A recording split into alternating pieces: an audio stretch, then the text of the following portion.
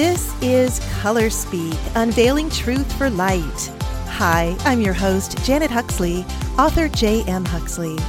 Welcome to this podcast to unveil truth and uplift you.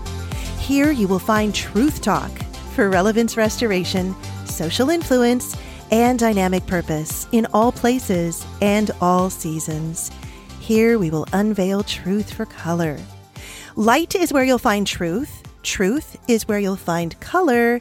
Color is where you'll find God. Color is God. It's His love for you. Have you ever even thought of the world this way? Looked at color as something demonstrative of God's love for you? And get this, God tells us in His Word that if we like what He has created here for us, we are really going to be blown away with what He has next. The world we know is but a shadow of things to come. He tells us our minds cannot imagine what He has prepared for those who love Him. We can't help but celebrate this truth and color. Color here on Earth is defined as the property possessed by an object of producing different sensations on the eye as a result of the way the object reflects or emits light. Light is what makes color happen. Color is a product of light, and God is light, so there you have it. Light is what causes us to celebrate diversity in our colors, culture, talents, experiences, etc. In our stories, we were meant to share them, to celebrate the differences in them, to understand our God a little more because of them. Our stories reflect different attributes of our God. They testify to His everlasting goodness in myriad ways. Our guest today has a story to tell. In fact, she has lots of them. And what stands out the most to me about Sohma Hathaway is that she describes herself, get this, as a pain specialist. You better believe we are going to dig deeply into that. But I also want you to know she is a gifted vocalist and a talented artist, as in a painter too. And I'll bet she didn't even guess I'd say that, the part about the vocalist, because that's not even in her official bio. But let me tell you, I've heard her, and she is amazing. She's also an author and a speaker whose platform is all about having survived and even thrived through all sorts of painful experiences. She was raised in a home fraught with drugs, alcohol, and abuse. She is quite familiar with the broken patterns and belief systems that can bind us to our misery. And added to all of that is cancer, divorce, death, narcissistic abuse, chronic physical pain, and so much more. So the thing about Sohma is she is authentic and transparent, and I'm so happy to be able to get to know her. We are just now becoming friends, and I know that there's something special between us, given her perspective on life. It just resonates with me. Her memoir is entitled Finding Diamonds in Dudgeons, and it is getting rave reviews on Amazon. And I'm just going to stop right there to give Sohma an opportunity to introduce herself, to give us some more information. And let me just say, Sohma, it's just such a great pleasure to have you here on Color Speak. I am so excited to be here. And I love what you just said about color, because as an artist, I connect with that so deeply. I see things in the world from an artist's perspective. And one of the things that has always fascinated me since I was a small child is the beauty of a sunset. Yes. Always felt that God is in the sunset, and that to me, it is symbolic of the promise of a new day. He's leaving us in the evening with this beautiful sight to remind us that that light will be there for us tomorrow. And the interesting thing about a sunset, as you know, it's created from light filtering through all the imperfections in the atmosphere, right? That's so cool. That's what God does with us. He takes Yes. our imperfections and He makes a beautiful painting of our lives. So that's why I love painting sunsets. You've probably seen a couple of those, but they're very symbolic to me. So, and I've gotten chills because I feel this connection with you as well. I'm so excited to be here. And I just think we kind of come from the same kind of a mold, you know? Yes, I'm actually smiling. I'm smiling so big right now. My smile is going to hurt by the end of this interview. I love you. I'm just going to tell you, I love you. I had so much fun talking with you earlier. And oh my gosh, all of what you said. Can we just stop down there? Because color, okay. So my story is I am so attracted to rainbows. Awesome. I have an obsession with rainbows, and it's not just because, okay, God's promise is attached to rainbows. Right. The rainbow is a symbol of his love. We know that in Revelation, we hear that his throne is surrounded by a rainbow. How cool is that? Very. So I love rainbows because, and I haven't shared this with you. My dad was killed in a commercial plane crash. I have a whole history of plane crashes, including the time that I flew doing traffic news reporting in Southern California, had my own emergency landing, and then a week later lost some colleagues as their small craft went down off I-5 in Solana Beach, which is San Diego. Anyway, I was putting my daughter, who was 14, on a plane from Kansas City to San Diego. I had been relocated here, and she was worked up about it and upset. And long story short, we began to pray, and a rainbow appeared over her plane. Now, get this, Sohma. It was a full rainbow, no clouds in the sky, no rain. Wow. And I remember saying to the flight attendant, hey, listen, look at that. And she said, oh my gosh, I have chills. And I said, yeah, I'm going to be so bold as to say that's for me. she probably thought, well, we're going to be talking about narcissism today. So she probably thought, well, that's a lot, But no, the deal beautiful. was, I told her, I said, my dad died in a commercial plane crash. My daughter is on that plane. And we were talking about this very thing last week. My mother-in-law was here. I had my grandchildren in the car, 7 and 4, and we were talking about rainbows. And my mother-in-law was saying, when I was younger, and then I always do this. Like, I go off on this tangent. So sorry, but this is so cool. I want to share this with you guys. So my mother-in-law said, when I first got married to your granddaddy, we didn't have any money. So what we would do is pack a picnic lunch of peanut butter and jelly, and we'd head out and would put a couple of blankets out and lay out looking at the clouds, trying to discover different shapes. And clouds have always been a big deal to me. And when your grandfather died, I had to leave the hospital for a few minutes, and I looked up to the sky and I saw a cloud that looked like Jesus. And then I knew it was his time. So we're sharing this story, hers and mine, on the way home, and we get off the highway and head onto our gravel road. And would you believe it's a brilliantly blue sky? But in this one section to the east side, right where our house was a beautiful white cloud with a rainbow coming out of it vertically. It wasn't even an arch. Wow. We both started crying. It was so profound. I took a picture of it. I'll have to remember to post that at some point. But anyway, let's talk about color. Yeah. Well, what's really interesting about that too is that I just barely took a picture of a rainbow, not even a week ago, with the intent of doing my first painting of a rainbow. So you're melting my heart. I have to share that with you once I've got it finished. But yeah, so that's probably the main thing about me is I've been an artist ever since I can remember. It wasn't really something I thought was a choice. It was just there. And I knew that I was going to be an artist when I grew up. I didn't know if I would be a starving artist or just, a successful one, but I knew that's what I was going to do, even though I would get a lot of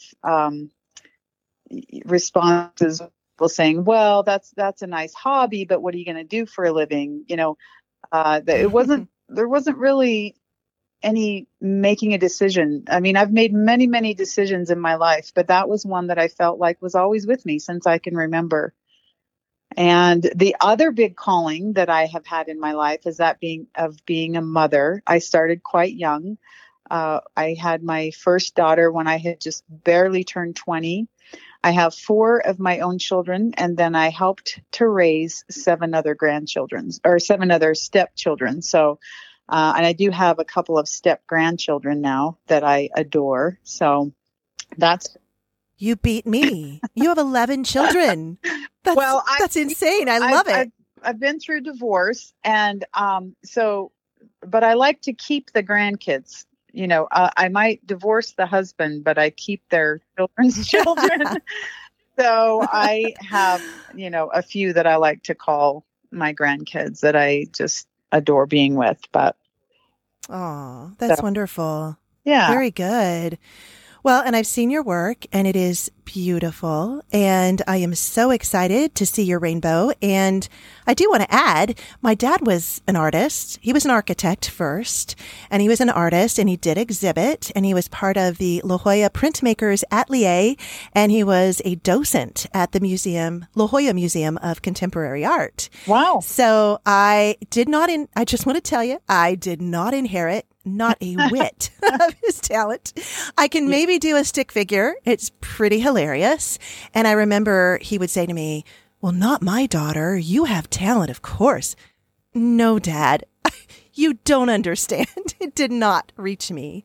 One thing that I love about being an artist is that you have to learn not to be a perfectionist. I mean, I still am, but I fight it all the time. But the thing that I have learned is that mistakes are essential. I cannot do a painting without making mistakes. And it's only in the mistakes that I'm learning something. So if every paint stroke I did was the right paint stroke, I would never learn anything. So, yeah, I'm really grateful to have that in my life. And it's also some place that you can go to just let everything else melt away and be in the moment. And I think all of us have different ways of being creative. We were created to create.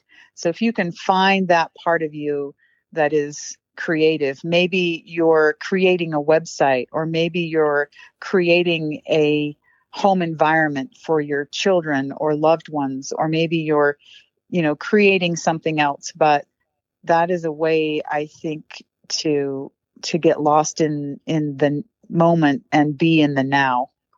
Yeah, that's beautifully said.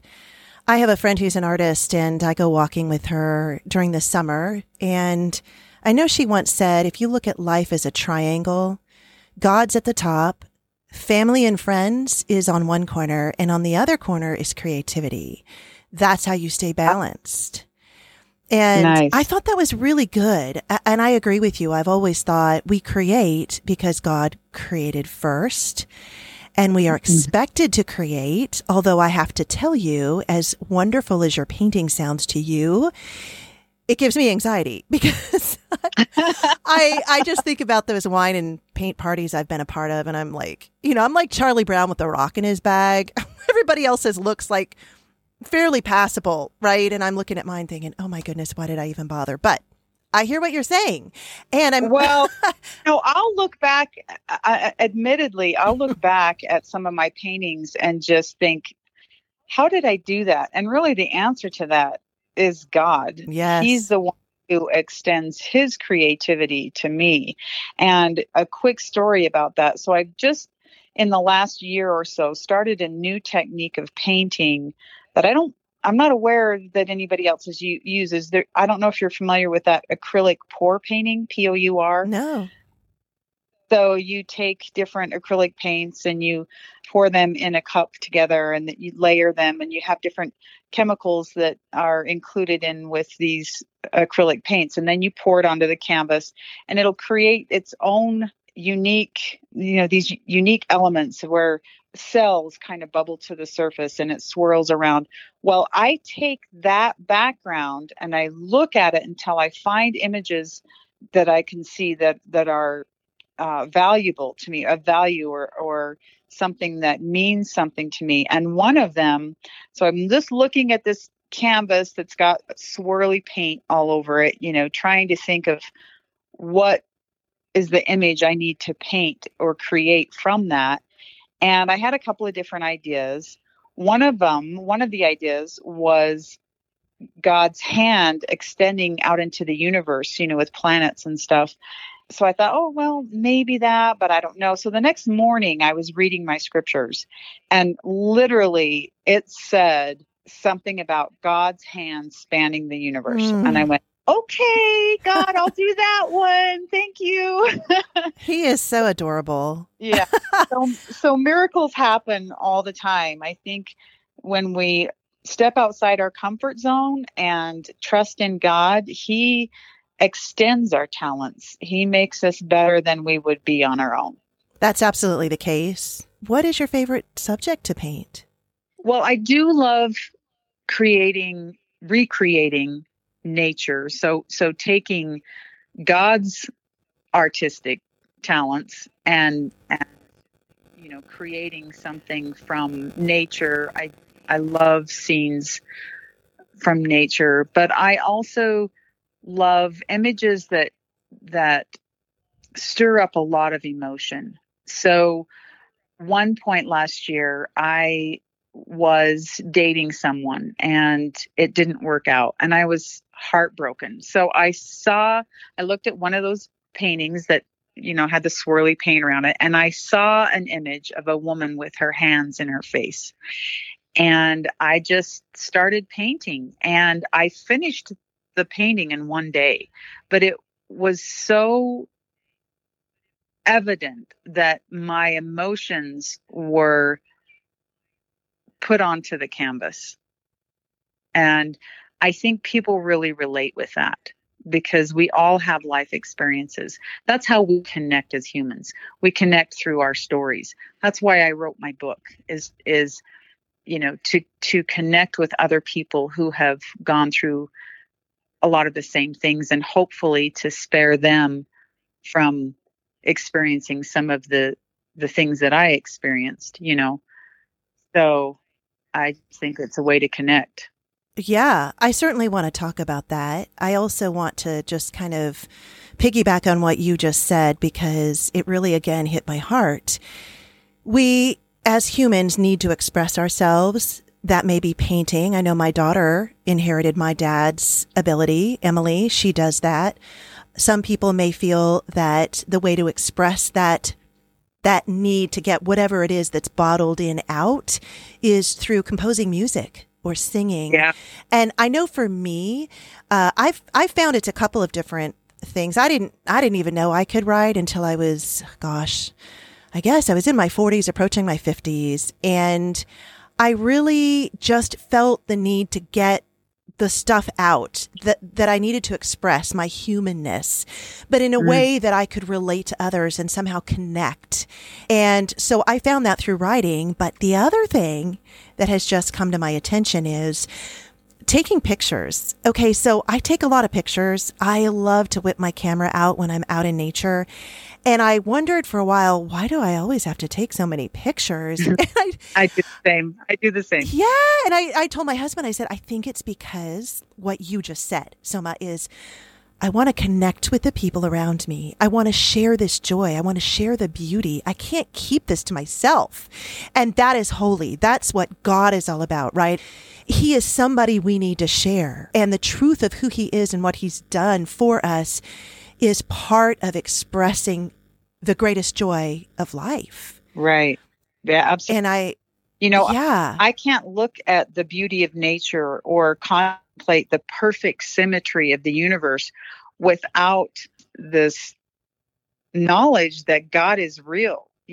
That's how we know he's there. It's evident in all the world around us. And, of course, there's other ways that God reveals to us he is real. But I think those are just some very profound and obvious ways in my mind that he lets us know he's there and that he cares. Why would he make something so amazingly beautiful? Why would a flower have such intricate beauty, or a butterfly, or, insects, or all these things are so complex and beautiful if it weren't for us to enjoy. I agree. And as a matter of fact, and I think I'm going to talk to you some more about this because I am trying my hand at writing fiction, and I have a novel that I'm working on, and my protagonist is an artist. Oh, cool. And so she expresses herself in so many of the ways you've just described. And getting onto your book, and I haven't lost sight of that and so much more. There was something that you said to me today that really resonated. I need to circle back to, but I took my mom to the airport today, as you know, and we have quite a distance to drive to the Kansas City airport. So we had some time to talk. And she was very contemplative. And she said, I just keep asking when I see the news and all the things around me, I just keep asking, why? Why, God, do you allow this, this, and this? Why? Why? She kept saying. And I said, and she says, and I don't want to hear from anybody else. And I said, well, Mom, I think you need to just go to God and ask him, because here's the thing. We're not disillusioned, and we're not living in la la land by any means by focusing on what's good here. We are very mindful of the way the world works. But my friends, there is more good than bad. And we are told in scripture to think on the good things, do what you can about the bad. Pray, get involved, whatever it takes. Stand up. And by the way, that reminds me, I'm going to look for that quote that you have in your book, which is amazing. You start your book with, but while I'm doing that, I just want to say, that's the thing. I mean, look at the butterflies. Look at all that he's created, the sounds that we're treated to, the wealth of diversity. That, to me, speaks of a God who's intricately involved and loves us. Yeah. Well, and I've questioned that myself. You know, how could God allow this to happen in several different things in life? But most specifically, what used to come back to me often was the Holocaust. Yeah. And I used to joke that, you know, once I get to heaven, I'm going to have a conversation with God and say, you know, did this really need to happen? Yeah. Then I read Viktor Frankl's, you know, A Man's Search for Meaning. And it profoundly changed me. I love and adore this man for what he experienced. What he went through is such an incredible illustration of the power of the human spirit that goes far beyond any, you know, medical explanation for being able to stay alive under those kinds of circumstances. It's just a beautiful, terrible thing, you know. And I think we're all going to have our experiences in life where we think life isn't fair, either for someone else or for ourselves. But one of my main topics that I discuss is pain and the purpose behind it. It's not coming from a heartless, authoritative God, these experiences that we have, but it's coming from a loving Father in heaven who allows these things to happen, but at the same time gives us the opportunity by giving us tools to help us navigate through these difficult times. And when we gain access to these tools, or we become aware of these tools that are available, then we can use them throughout the rest of our entire lives. Yeah, as a matter of fact, I'm going to tell you what, I did bring up what you had told me when I was talking to her, and I said, there is purpose to the pain. Yeah. I couldn't even begin to adequately tackle that, to explain it, but I know someone who can. And we won't have all of the answers this side of eternity, but the first place that we need to go is to God himself and ask him to reveal the truth. And by the way, since I have that verse up, I'm just going to go, or that quote that you open your book with, this is in your preface or your prologue. Yeah. It says, it's by Elizabeth C. Stanton. And you say, the moment we begin to fear the opinions of others and hesitate to tell the truth that is in us, and from motives of policy are silent when we should speak, the divine floods of light and life no longer flow into our souls. Amen. I love that. Okay. So Let's talk about finding diamonds in dungeons. There's so much to talk about. So I told you I have not finished it. I was riveted from the very beginning because you are the transparency queen and you started with an experience in jail. So let's talk about that because I didn't want to go to sleep. I wanted to find out what was going on. Tell me about that. Well, I never thought that I would ever be in a place like that. But looking back, hindsight obviously is 2020, and I could see the signs along the way of how my narcissist was behaving, but I didn't even really know what a narcissist was. So I just thought that narcissist meant, it was a fancy word for a really big jerk. I didn't know the real definition of it. And but only after I had that experience of being in jail and hitting that rock bottom, did that pain wake me up to something that was really important. And we can take pain and we can, do a couple of different things with it. It can help us bring us joy and learning in the long run, or it can make us stumble and prevent us from progressing. But either way, it's kind of a dance. Sometimes we make the right decisions and sometimes we don't. But I really value that experience I had in jail because you'll remember the story about the homeless man that I met, right? I did. That stood out quite a lot. Yeah, that is one of those profound moments that has affected me for years to come. I just thought, when someone has so little to give you and they give you the shirt off their back, so to speak, it just illustrated to me what love really is, and that the narcissist that I was with didn't have the capacity to love me. I didn't need to hate him for that. The pain that I had gone through was because I chose to love someone that wasn't capable of loving me. Yes. It wasn't his fault that I loved him. And I don't regret loving him because of the things I learned. He's one of my greatest teachers. But it took some time to be able to get that perspective. And I'm hoping that as other people read my story, it'll help expedite that process where they can be able to see with clearer eyes and let go of resentment and judgment. Now, there's a difference between judgment and assessment. Sometimes we need to assess a situation, remove ourselves from that situation if it's unhealthy for us. But it doesn't mean we have to judge the person themselves or call them evil or bad. You know what I mean? Yes, I do entirely. All of this resonates with me. Well, let's back up. How did you end up in jail?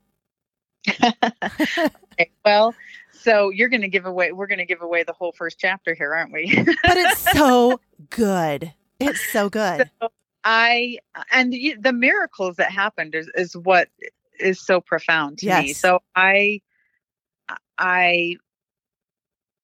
addressed my husband at the time about, I guess I need to go back further than that, because the first I got this prompting in my mind that came out of nowhere that said, you need to go check his emails, check his computer. And it came out of nowhere. There was no, I wasn't thinking about, I wasn't questioning his behavior, nothing like that. It just came out of the blue.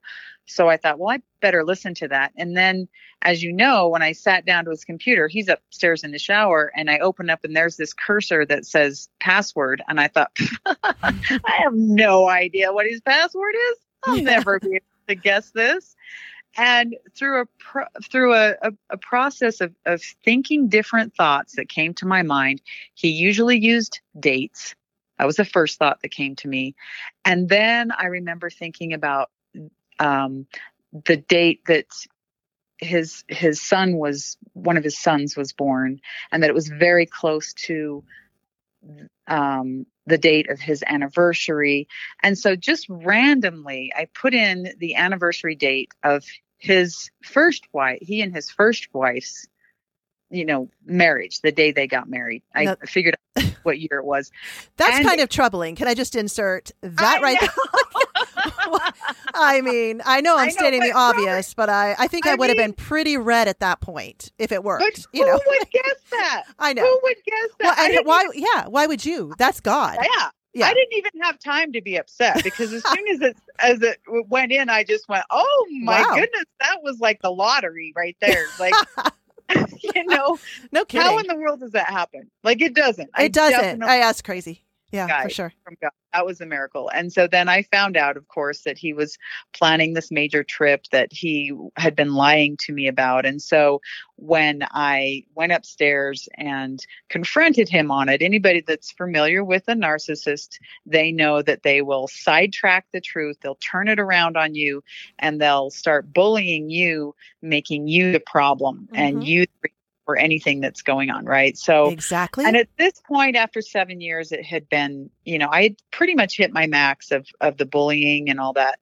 So I slapped his face. He was saying something about my children and me as a mother that was very demeaning. And I slapped his face and he called the cops and had them send me to jail because, well, he was saying that I had slugged him with a fist and that I might have cracked his cheekbone, blah, blah, blah, but there was no red mark. But the police officer that was there said, "Did you make physical contact with him?" I said, "Well, yeah, but I didn't hit him with a fist. I slapped him, in the face." And he said, "Well, then, ma'am, you're going to jail today." Wow. And of course, my narcissist didn't try to correct the story, or he just stood there with his arms folded saying, kind of like with the look of, "You don't mess with me." So and he didn't do anything to stop you. No. In fact, didn't he say something like, "Well, I guess you're going to learn your lesson now," or something to that effect? Yes, he did. He sent, and he was not supposed to contact me, nor was I supposed to contact him, but he sent out an email telling me, and I don't even think you've read this part yet because it's later in the book, but he, explains why I was the problem and that, I shouldn't have done that and how embarrassing for me and, blah, blah, blah. But, because of course, a narcissist cannot take accountability for anything. But I know this tale only too well, sadly.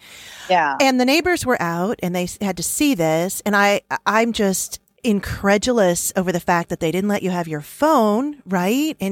Or get dressed. I was still in my pajamas and I asked politely if I could go, get a bra on and a jacket. And the one officer said, "I can run and get her a jacket." And the other one was the one that wasn't so nice. And he said, "No, you'll be the nicest one dressed there. You'll be dressed nicer than anybody else where you're going." And so I felt very uncomfortable going in the attire that I was wearing. But, and he was also the one that took me out onto the sidewalk, made sure he handcuffed me on the sidewalk where the neighbors could see before putting me in the vehicle. So, it sounds to me like he had some issues himself. And then, yeah, I think so. He was not kind to me at all. And he was not kind to the man that I met when I first went in there, who was so kind to me and looked up at me and just said, "You don't belong here, do you?" And I just about broke down in tears at that point. But, in spite of the difficulty of that situation, there were so many miracles and so much love extended to me that I was able to make it through it. And that's one of those things what I mean when I'm talking about the tools that God gives us to get through difficult times. Yeah, you certainly had miracles there, which blow my mind. I'm still reeling. I'm mad when I think about the fact that you asked, could you not even just take your cell phone so you could call your children so that when they returned home, they would know where you were? That was Yeah. disallowed. And Like you were the world's worst felon at this point. oh yeah, that's what I was treated like white trash. Wow. Definitely. I was white trash, and nobody was interested in my real story. Well, I don't say nobody's, because there was actually the person who took my mugshot was so incredibly kind to me. And he didn't even have to say much, just the way he treated me with respect. Mm. And a funny story that's not in the book. I wanted to remember that moment. So I got a copy of my mugshot off the internet, which unfortunately you can no longer get anymore because all of the charges were dropped. But and I don't have a copy of it. It was just so, if you could see my face in that mugshot, it would tell the whole story of how heartbroken. Mm. But it just really helped to have someone treat me kindly there. And, that, like, and some of the other people that I met there were very kind as well.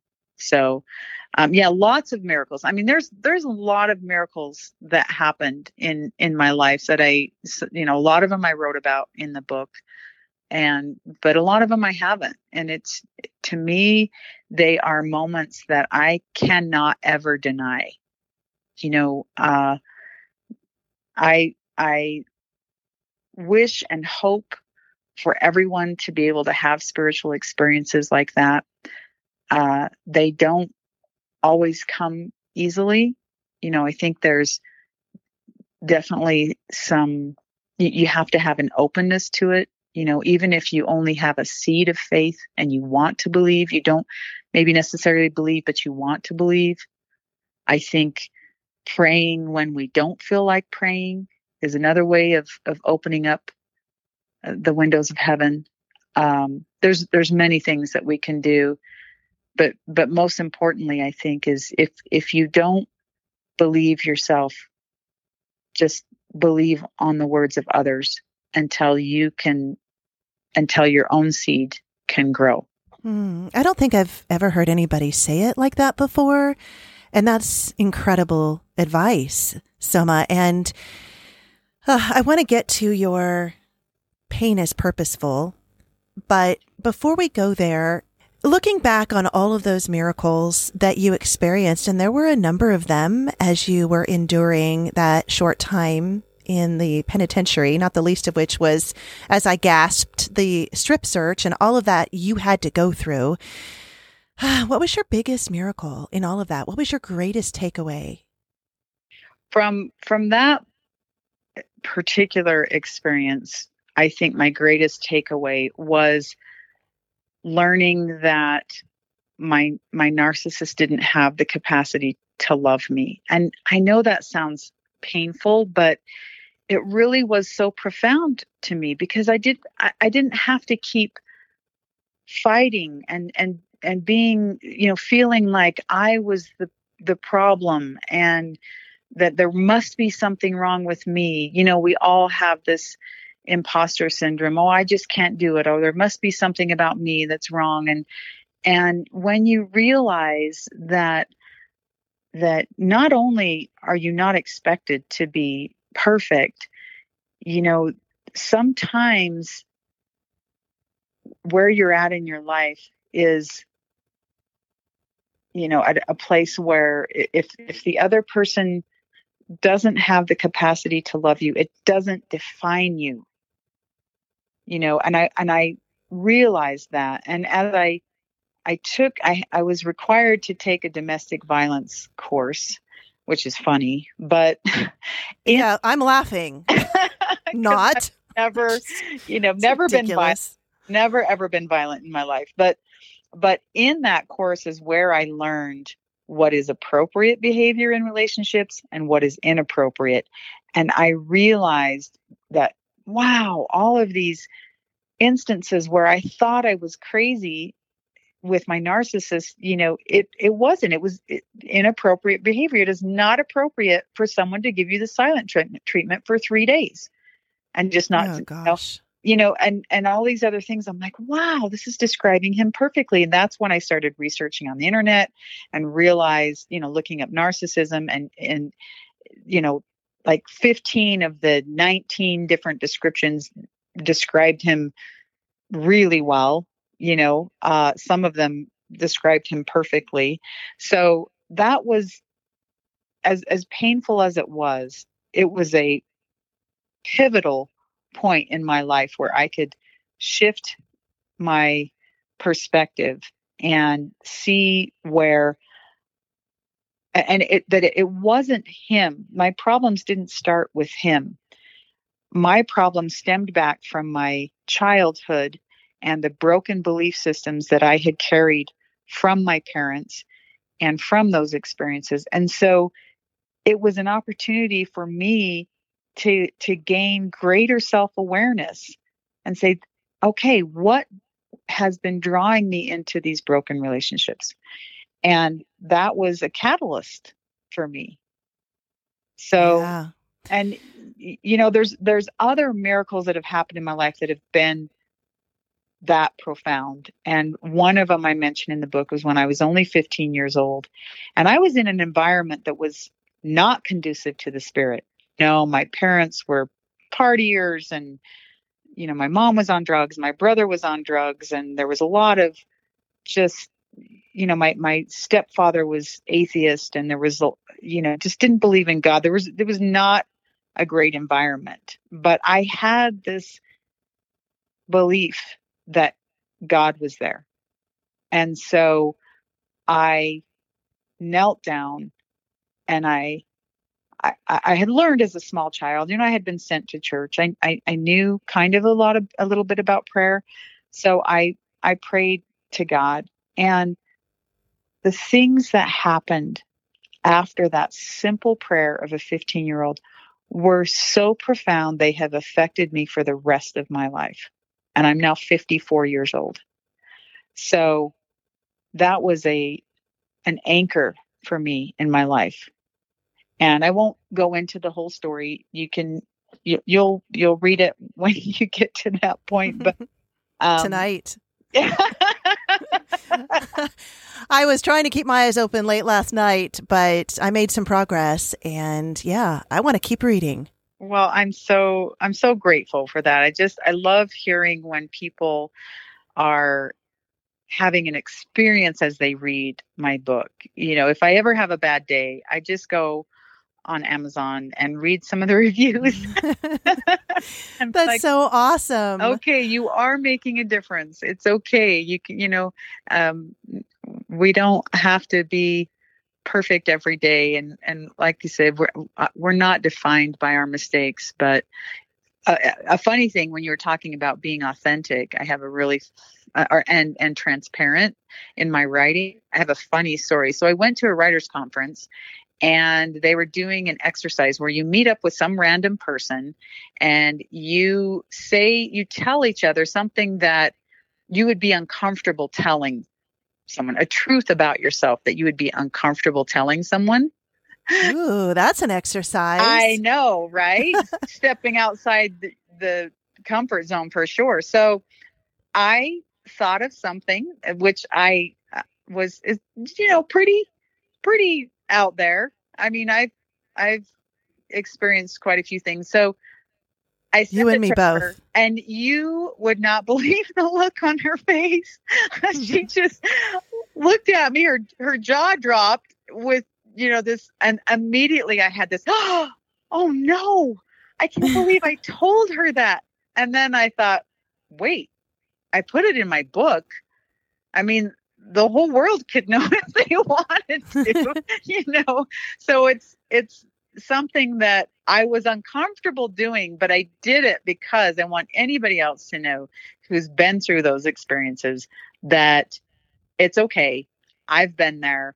I know what you're going through. I know how you feel unworthy, or you feel incapable of doing something, or you feel resigned, or you feel like God must not, like, if there is a God, he must not love you. I've felt that before. So anyway, I share those experiences because I know people are there. We get in some really dark moments, and I don't want people to have to stay there. Yeah. Well, I mean, and that's the whole point of doing this podcast is once we are absolutely assured of who we are in God, and we believe that God is who he says he is, and that he's intimately involved in our lives, well, then it's easier to banish the lies of the enemy. Because let me tell you, he's going to come after us constantly, night and day, trying to convince us that we are unworthy or what have you. And transparency really is the only way to be effective as far as I am concerned. And what someone does with that is their own problem. Mm-hmm. Because, I'm rooted in the truth and I know who I am. And if someone doesn't perceive the truth that I am trying to convey, that's on them. Mm-hmm. That's not on me. Mm-hmm. And all I know is to be as authentic as I know how to be. And I do that for him. Yeah. And no one else. And it's not because I feel any relief in being authentic.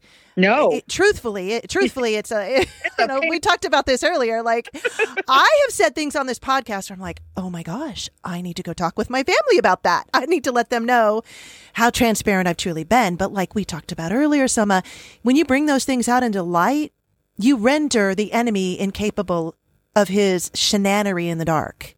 Yeah. So Absolutely. I think that's awesome. So tell me about the pain thing. I mean, I'm looking at the clock. Of course, we're going to have part 2 for sure.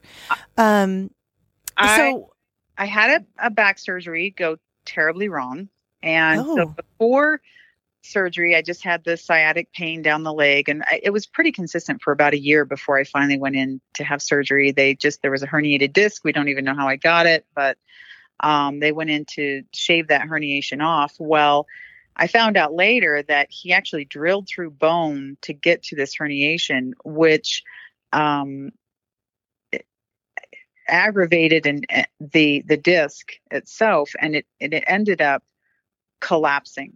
So instead of repairing the disc, it completely disintegrated. And so now I have bone on bone and what is called severe degenerative disc disorder, which I'm not taking on that title, but right. That's what they called it. But so over the course of the next month after I came back from that surgery, the pain just kept getting worse and worse and worse and worse until I was leaving messages on the doctor's phone crying, saying, please, you've got to help me. I'm in so much pain. I can't handle this. And they would just get back to me, be like, well, sorry, his first appointment availability is on January 2nd. So, but I am dying in pain. And I've delivered 9.5 and 10-pound babies naturally. So I me too. I get what you're saying. And that infuriates me hearing that. I don't know how people can be so desensitized. And even that police officer. Now, I know he deals with a lot of really rough people. Right. But he didn't need to be so desensitized that he wasn't able to extend a modicum of human decency to you. Well, there's obviously something in his life that's blocking him from being able to see that. True. True. Hopefully, he will have the experiences in his life that might open his eyes to a different perspective. But, that's not my place to say. But as far as the pain that I was experiencing and I was mad at my doctor back then, but after the month and I went to see him and all I kept getting back was, well, you should be out of pain. Well, I was in so much pain. I couldn't walk. My husband had to literally drag me to the bathroom, which was only a few feet away and would take 45 minutes because I couldn't walk. I couldn't put one foot in front of the other. The pain was so intolerable. And, he had to dress me. And, but there were moments when the pain got so bad, I literally couldn't breathe. And the one time I just felt like I was suffocating and dying. So, to make a long story short, I had, after all of these experiences with pain, and really chronic pain it messes with your head, because when you have something that goes on for a day or two, you can handle it. But when it goes on week after week and then month after month, and you don't see any progress and you just can't imagine being in this much pain for the rest of your life, it messes with your mind. So I decided to have a conversation with pain and say, hey, why do you feel like you've had to be so prominent in my life? And the answers that came back from that are what helped me come up with the end of my book. And I knew the instant that I thought these things and had this aha moment that this was the end of my book. I had been writing the book for a year and a half without knowing what the ending was, just based on the promptings from God saying, you need to write a book. And I'm like, well, I don't want to write a book just to say, to be the victim and say, wow, you've had all this stuff happen to you. I wanted to have some kind of a benefit that people could get from reading. And so once I had that conversation with pain and found out its purpose, wow, it was profound to me. And I tears were streaming down my face. I ran out and I told my husband, I know the end of the book. I know the end of the book. So that's how it happened. Is that something you want not to share right now? Because I'm dying over here thinking, okay, what's your answer? Now, don't you dare go to the end of the book and read the end. It will ruin it. Because you have to get the perspective that you need at the end of the book. You have to read the experiences that happened during the book, or it won't mean as much to you. It won't make as much sense to you until you've read the experiences that I had and, the things that I went through. So if you're tempted to do that kind of thing, I highly encourage you not to do that. Yeah. So I'm not going to reveal the end of the book. I feel like it's something that it's an entire experience that needs to be had, in reading it and then having that moment. But I will say that my audiobook is getting ready to come out within the next few weeks. I'm very excited about that. So if anybody wants any information on that, they just need to go to my website and sign up for my email list, and I'll have all the info and free links. I'm going to be giving away free versions of my book on Audible and stuff like that. So for sure we'll have to give that information. But it's it was a wonderful, delightful day for me to finally know why I was doing what I had been doing for 2 years. Wow. Well, you said something that really stood out to me today when we were talking, and I don't even remember, I won't phrase this correctly, but you said something like, there's purpose behind pain. There's a reason we go through pain. So it sort of circles back around to my mom's comment today. Why? Honestly, we could be talking about that, and maybe we will for the rest of eternity. I don't know. Yeah. But I love what you said, because that helps us embrace it. And then it reminds me of something another author said to me, Terry Sullivan, and she was on the podcast not too long ago. And she said, we have in every single situation of pain or other uncomfortable struggle, and she dealt with severe physical pain for a while herself. She said, it's an opportunity to hand it over to God in exchange for something else. And I really felt like, now that's something that if you could really wrap a mind around, potentially could be life-changing. Yeah. If we always looked at that as, okay, here's my situation, as you've had so many situations like this, an opportunity to hand it over to God and let him do his thing with it, and to trust the process. Yes. Which is so hard. So unspeakably hard when you're suffering. Yeah. But one of the motives for me that helps me through it is knowing that if I get through this, then I can help somebody else. Oh, yeah. Helping myself is not enough of a motive. But if I'm knowing that I'm helping someone else, and one of those things that we get in exchange is knowledge. So we gain knowledge, but even that for me wasn't enough. I would have rather stayed stupid and happy. You and me both, sister.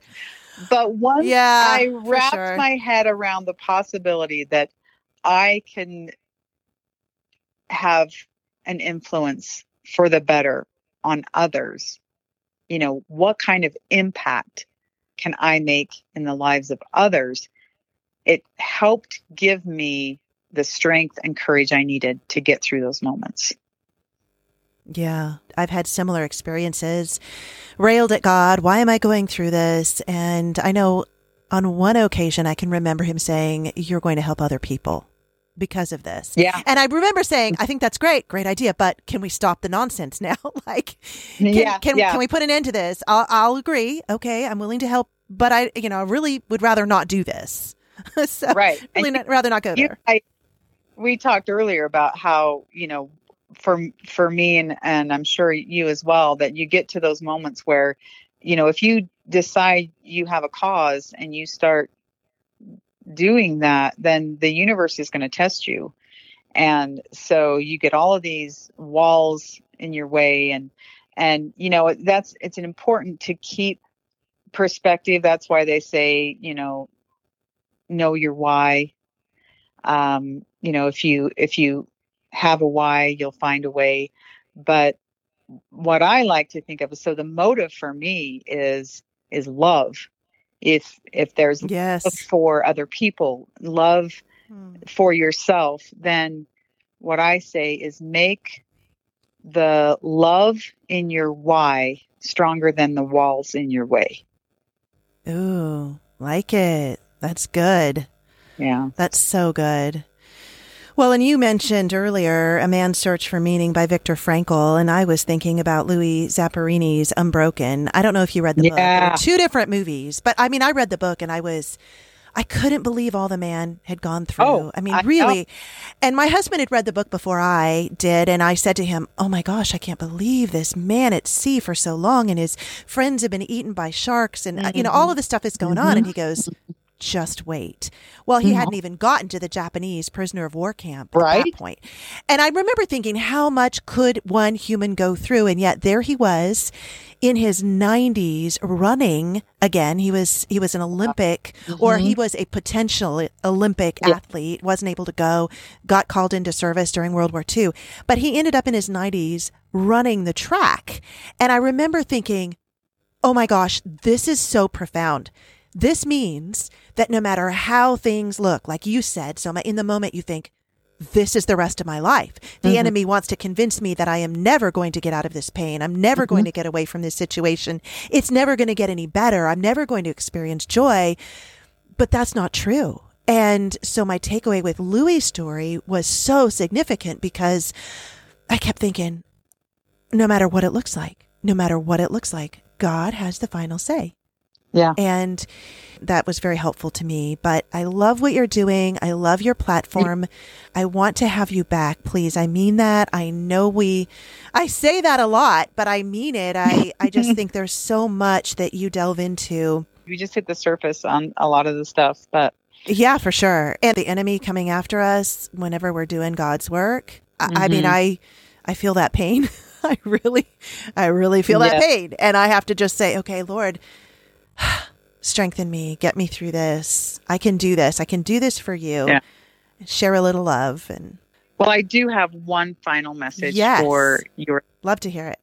And that is, there is no place low enough that God's hand can't reach you. Yeah. And I know fact because I've been in some really low places. Oh. So I hope that resonates with your listeners. I want to tell them personally, thank you for listening today, because I can't make an impact. You can't make an impact if there aren't people reaching out and listening to what we have to say. And it means a lot to me that people take the time to pay attention, because time is valuable. Yeah. Well, that's beautifully said, my friend. And I just love you. I'm so glad we know each other. I was thinking, I'm like, okay, let's talk. Let's get on the phone after this is over. And yes.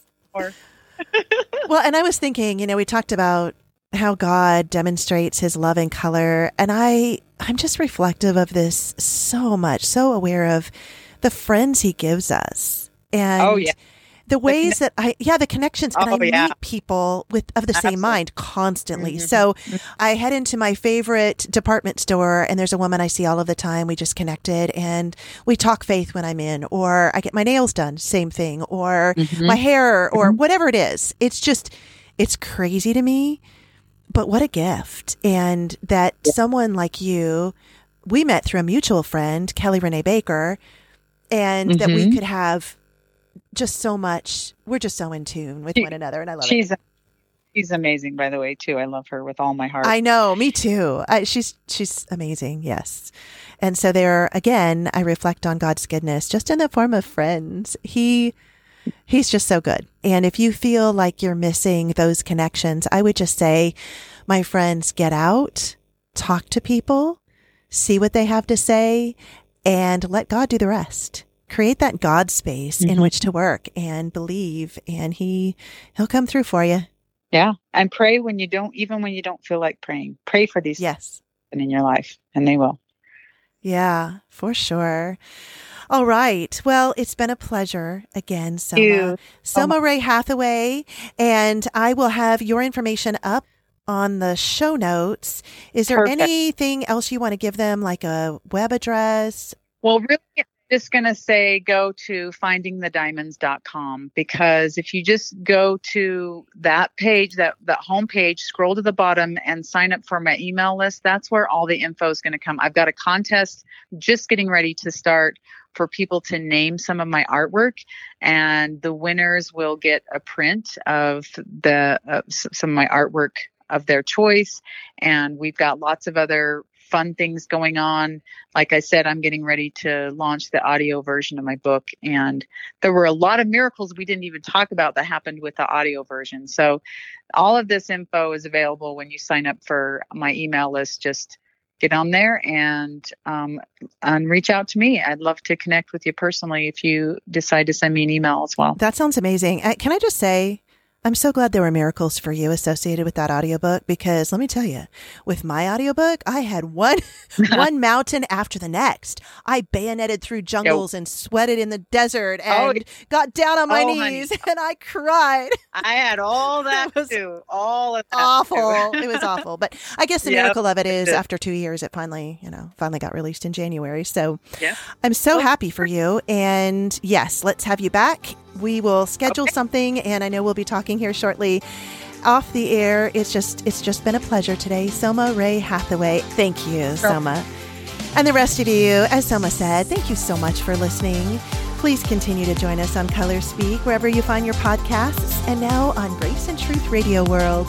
This is J.M. Huxley for Truth Talk on Color Speak, celebrating relevance restoration, social influence, and dynamic purpose in all places and all seasons.